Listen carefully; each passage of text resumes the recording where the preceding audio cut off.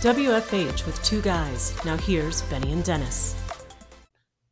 The one topic I can think of when I decided to dip my toe into entrepreneurship, Dennis, was being able to make sure I looked valid to my clients. You being one of my former clients, I think that you can understand. You got to see a lot of salespeople that came and talked to you. And when I started my business, I had to look like I had all the answers to the business that I brought to the table. And I think that this topic today is so important. It's so relevant because for any people out there who are thinking about going into entrepreneurship, who are starting their own business, or even if you are an employee at a company, we suffer from imposter syndrome at some level. So Chris Kelsall, welcome. Thank you for being on the show here today. Can you define for us what is the imposter syndrome? Yeah, thanks, Benny. I'm so glad to be here with you guys. And imposter syndrome is, first of all, something that I've also wrestled with as a two-time entrepreneur, as a public speaker, as an author, in a lot of different ways. And so I started studying it several years ago to really understand what was behind it. And to define it quickly, imposter syndrome is a psychological term that was coined in the 1970s. Mm-hmm. And it refers to the tendency of many people, it turns out, to overvalue other people's accomplishments and success and to undervalue or even doubt the reality of their own success. And so what happens is, as an entrepreneur, I can look at Benny and Dennis and say, well, these guys are successful because they're smart and they're savvy and they make all the right moves and they seem to have a plan and execute it well and they really know what they're doing. And whereas my success as an entrepreneur has involved a lot of luck and timing and just happening to be in the right place in certain moments. And boy, I sure have made a lot of mistakes along the way. And any one of those could have sunk me, but I just, figured out a way to get through it.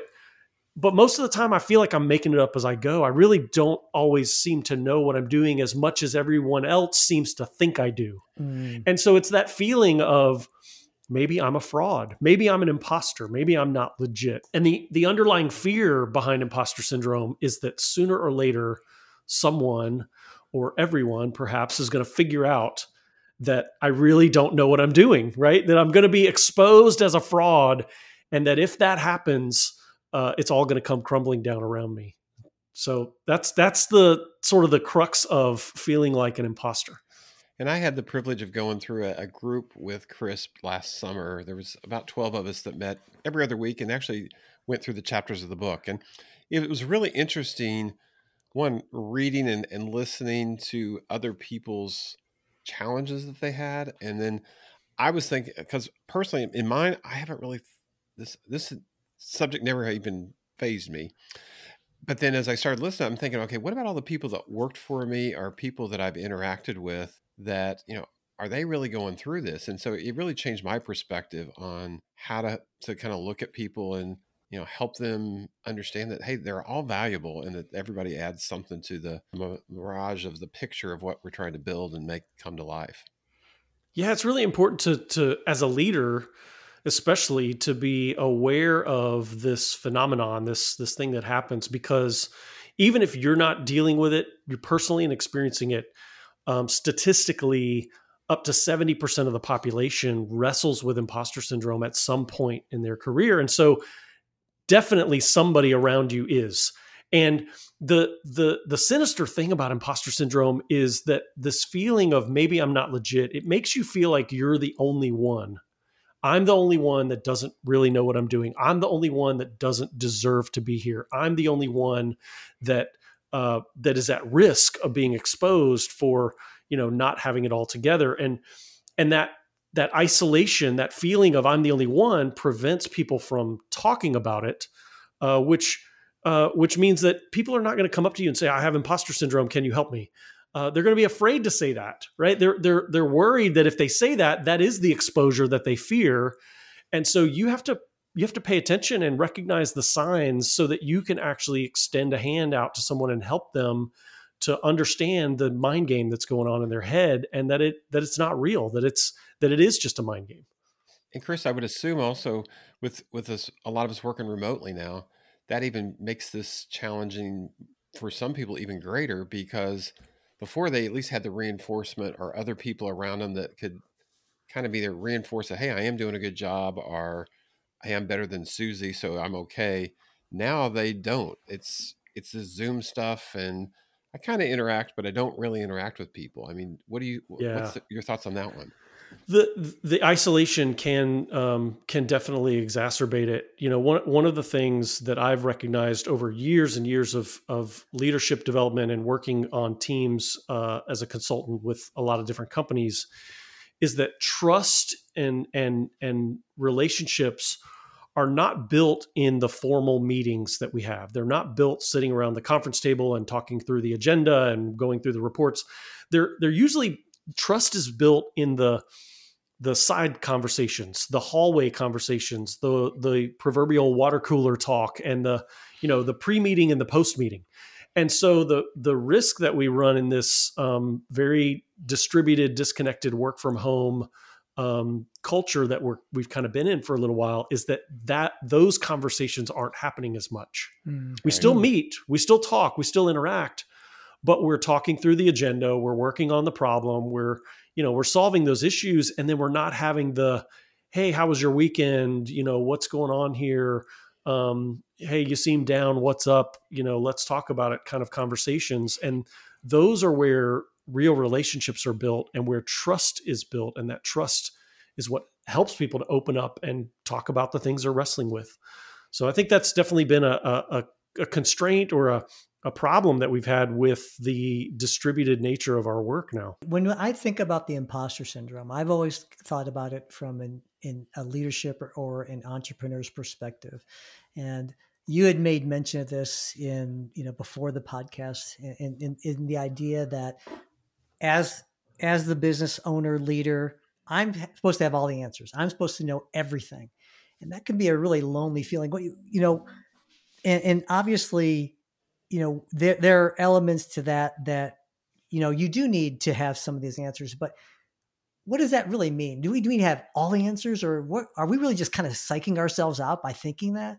Yeah, it's, statistically, I mentioned that 70% of the population will experience imposter syndrome, but statistically, it is more prevalent among high achievers. So the more ambitious you are, the more aggressive you are, the more likely you are to push the boundaries and try new things. And, the more you try to grow and strive to do things, the more likely you are to run into a position or to get yourself into a position where you feel in over your head, or you feel like you've outkicked your coverage a little bit, or you're over your skis, or, there's lots of metaphors we can use to say, I bit off more than I can chew to some degree. And that's part of entrepreneurship, right? Entrepreneurs are risk takers. Entrepreneurs are by nature, experiment and learn type of people. But even those that aren't business owners or entrepreneurs, people that are leaders, people that are ambitious, people that are trying to further their career are likely to run into those situations where they feel like I've gotten into a situation I don't actually deserve to be in, or I've managed to get myself here, but I don't think I can go any further. Maybe I'm out beyond myself, and that's where that feeling of imposter syndrome really starts to kick in. I have a very good friend.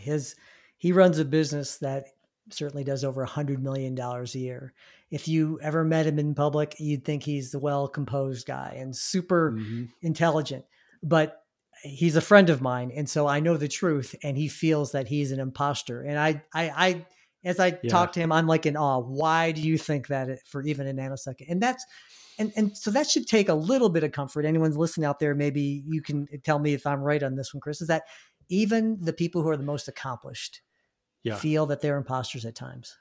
Yeah, I think even more so. It's like I said, it's prevalent. It's more prevalent among those high achievers, and we just don't talk about it as much. And you don't hear that when you see their story, when you see their accomplishments, when you see the sort of public persona. Not enough of them are talking about the struggles that they wrestle with behind the scenes. And that's one of the reasons that I wrote this book, and that I have just gotten a lot more open and honest about my entrepreneurial journey, both to let other people know that successful entrepreneurs and business people and leaders do wrestle with this, and also to give them a little bit of encouragement if you're wrestling with this, that there are ways through it. There are lessons that can be learned. There are ways to counteract that mind game that goes on in your head. Chris, so if I'm a leader and I'm kind of wrestling with this imposter syndrome thing, I mean, what are some of the negative things that happen to the organization and the people around you? Yeah, the biggest negative effects of imposter syndrome are that it causes you to be more risk averse. It will cause you to work harder at managing your image rather than being honest and taking risks. It'll cause you to try to avoid failure and to only do things that are safe and only take the sure bets. And so you're going to miss out on opportunities. It can develop into a downward spiral. There's a story that I wrote in the book. I changed the name to protect the guy who was honest enough and kind enough to share his story. But he told me the story of self-sabotage, where the higher he got in a company, the more he felt like a fraud, and he started actually doing things to hurt himself. He started missing meetings. He started avoiding assignments. He started, just his work began to suffer. It was almost like he believed he would fail so much that he made it true.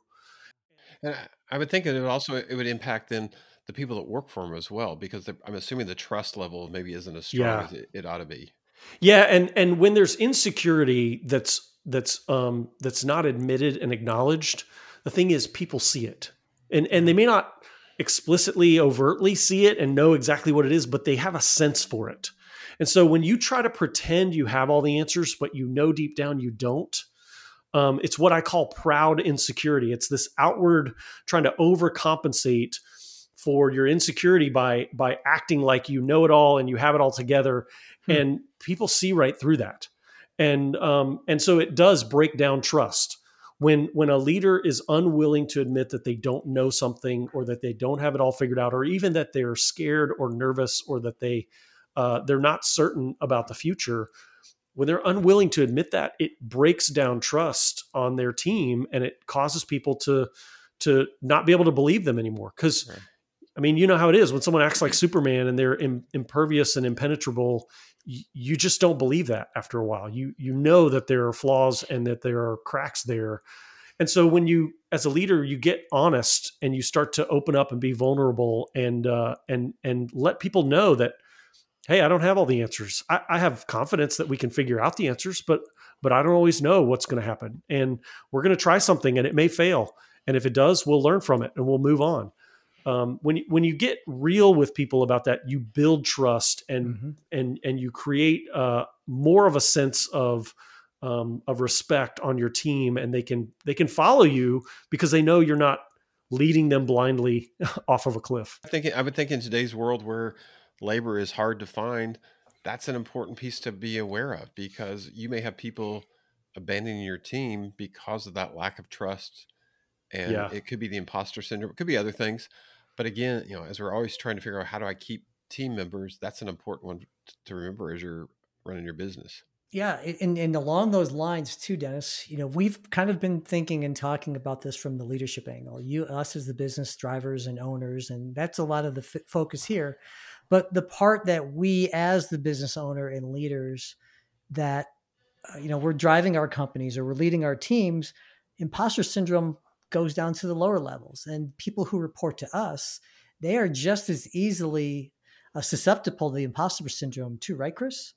Yeah, absolutely. It's, it's interesting. I was just a couple of weeks ago with a company and I did a workshop for their annual meeting. So it was the entire company, the whole team, top to bottom. And we talked through imposter syndrome and how it manifests. And we did some things, and listening to the conversations that played out and the exercises that they did together, and hearing, the founder, CEO of the company alongside someone who was a project manager or a, more of a ground level employee, listening to them converse and realize that they struggle with some of the same concerns and fears and insecurities, and that, the CEO is worried that people are going to, figure out that he doesn't have all the answers or that he doesn't know what he's doing. And the new employee is having similar concerns that, man, maybe they got into a job that they aren't quite qualified for, or they feel like they're not learning fast enough. And they're worried that everyone's going to look at them and say, how come you're not getting this stuff quicker, or you're not getting up to speed? And they hold back because they're afraid to say something stupid. So they don't contribute. But then in reality, people are looking at them thinking, we wish you would contribute more. And so the very fear that they don't want to look stupid or they don't want to say something wrong causes them to hold back. And then that's what people are critical of or are wishing that they wouldn't do is stop holding back, start contributing your ideas, because we need those fresh perspectives. So seeing it sort of top to bottom, it's a different experience for everyone, but it's a very common experience that affects a lot of different people. That's really insightful and helpful, because I know that we kind of get self-absorbed and think about the imposter syndrome for us, but not everyone can recognize the fact that other people might be suffering it, and it's going to impact the whole company. It sounds like just what you were talking about earlier is just like the deep, honest conversations and letting people know. I know in whenever I've led teams, one of the things I like to say is I'm okay with anyone failing.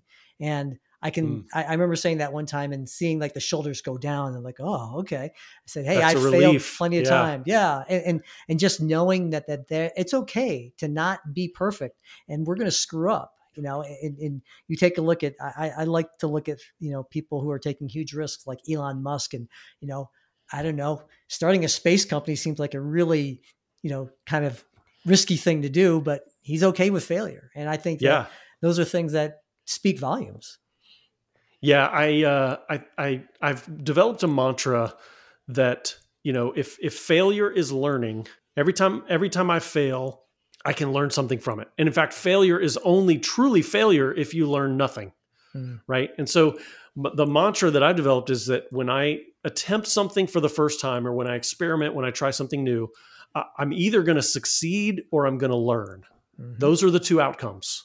And as long as I do one of those things, I get something good out of it and it moves me forward. And so having that mindset of failure is learning will definitely help you to avoid that fear of failure that causes you to be conservative, that prevents you from taking risks, and ultimately prevents you from getting the learning you need to succeed. So failure equals learning, and learning leads to success, which means that failure is a stepping stone on the road to success.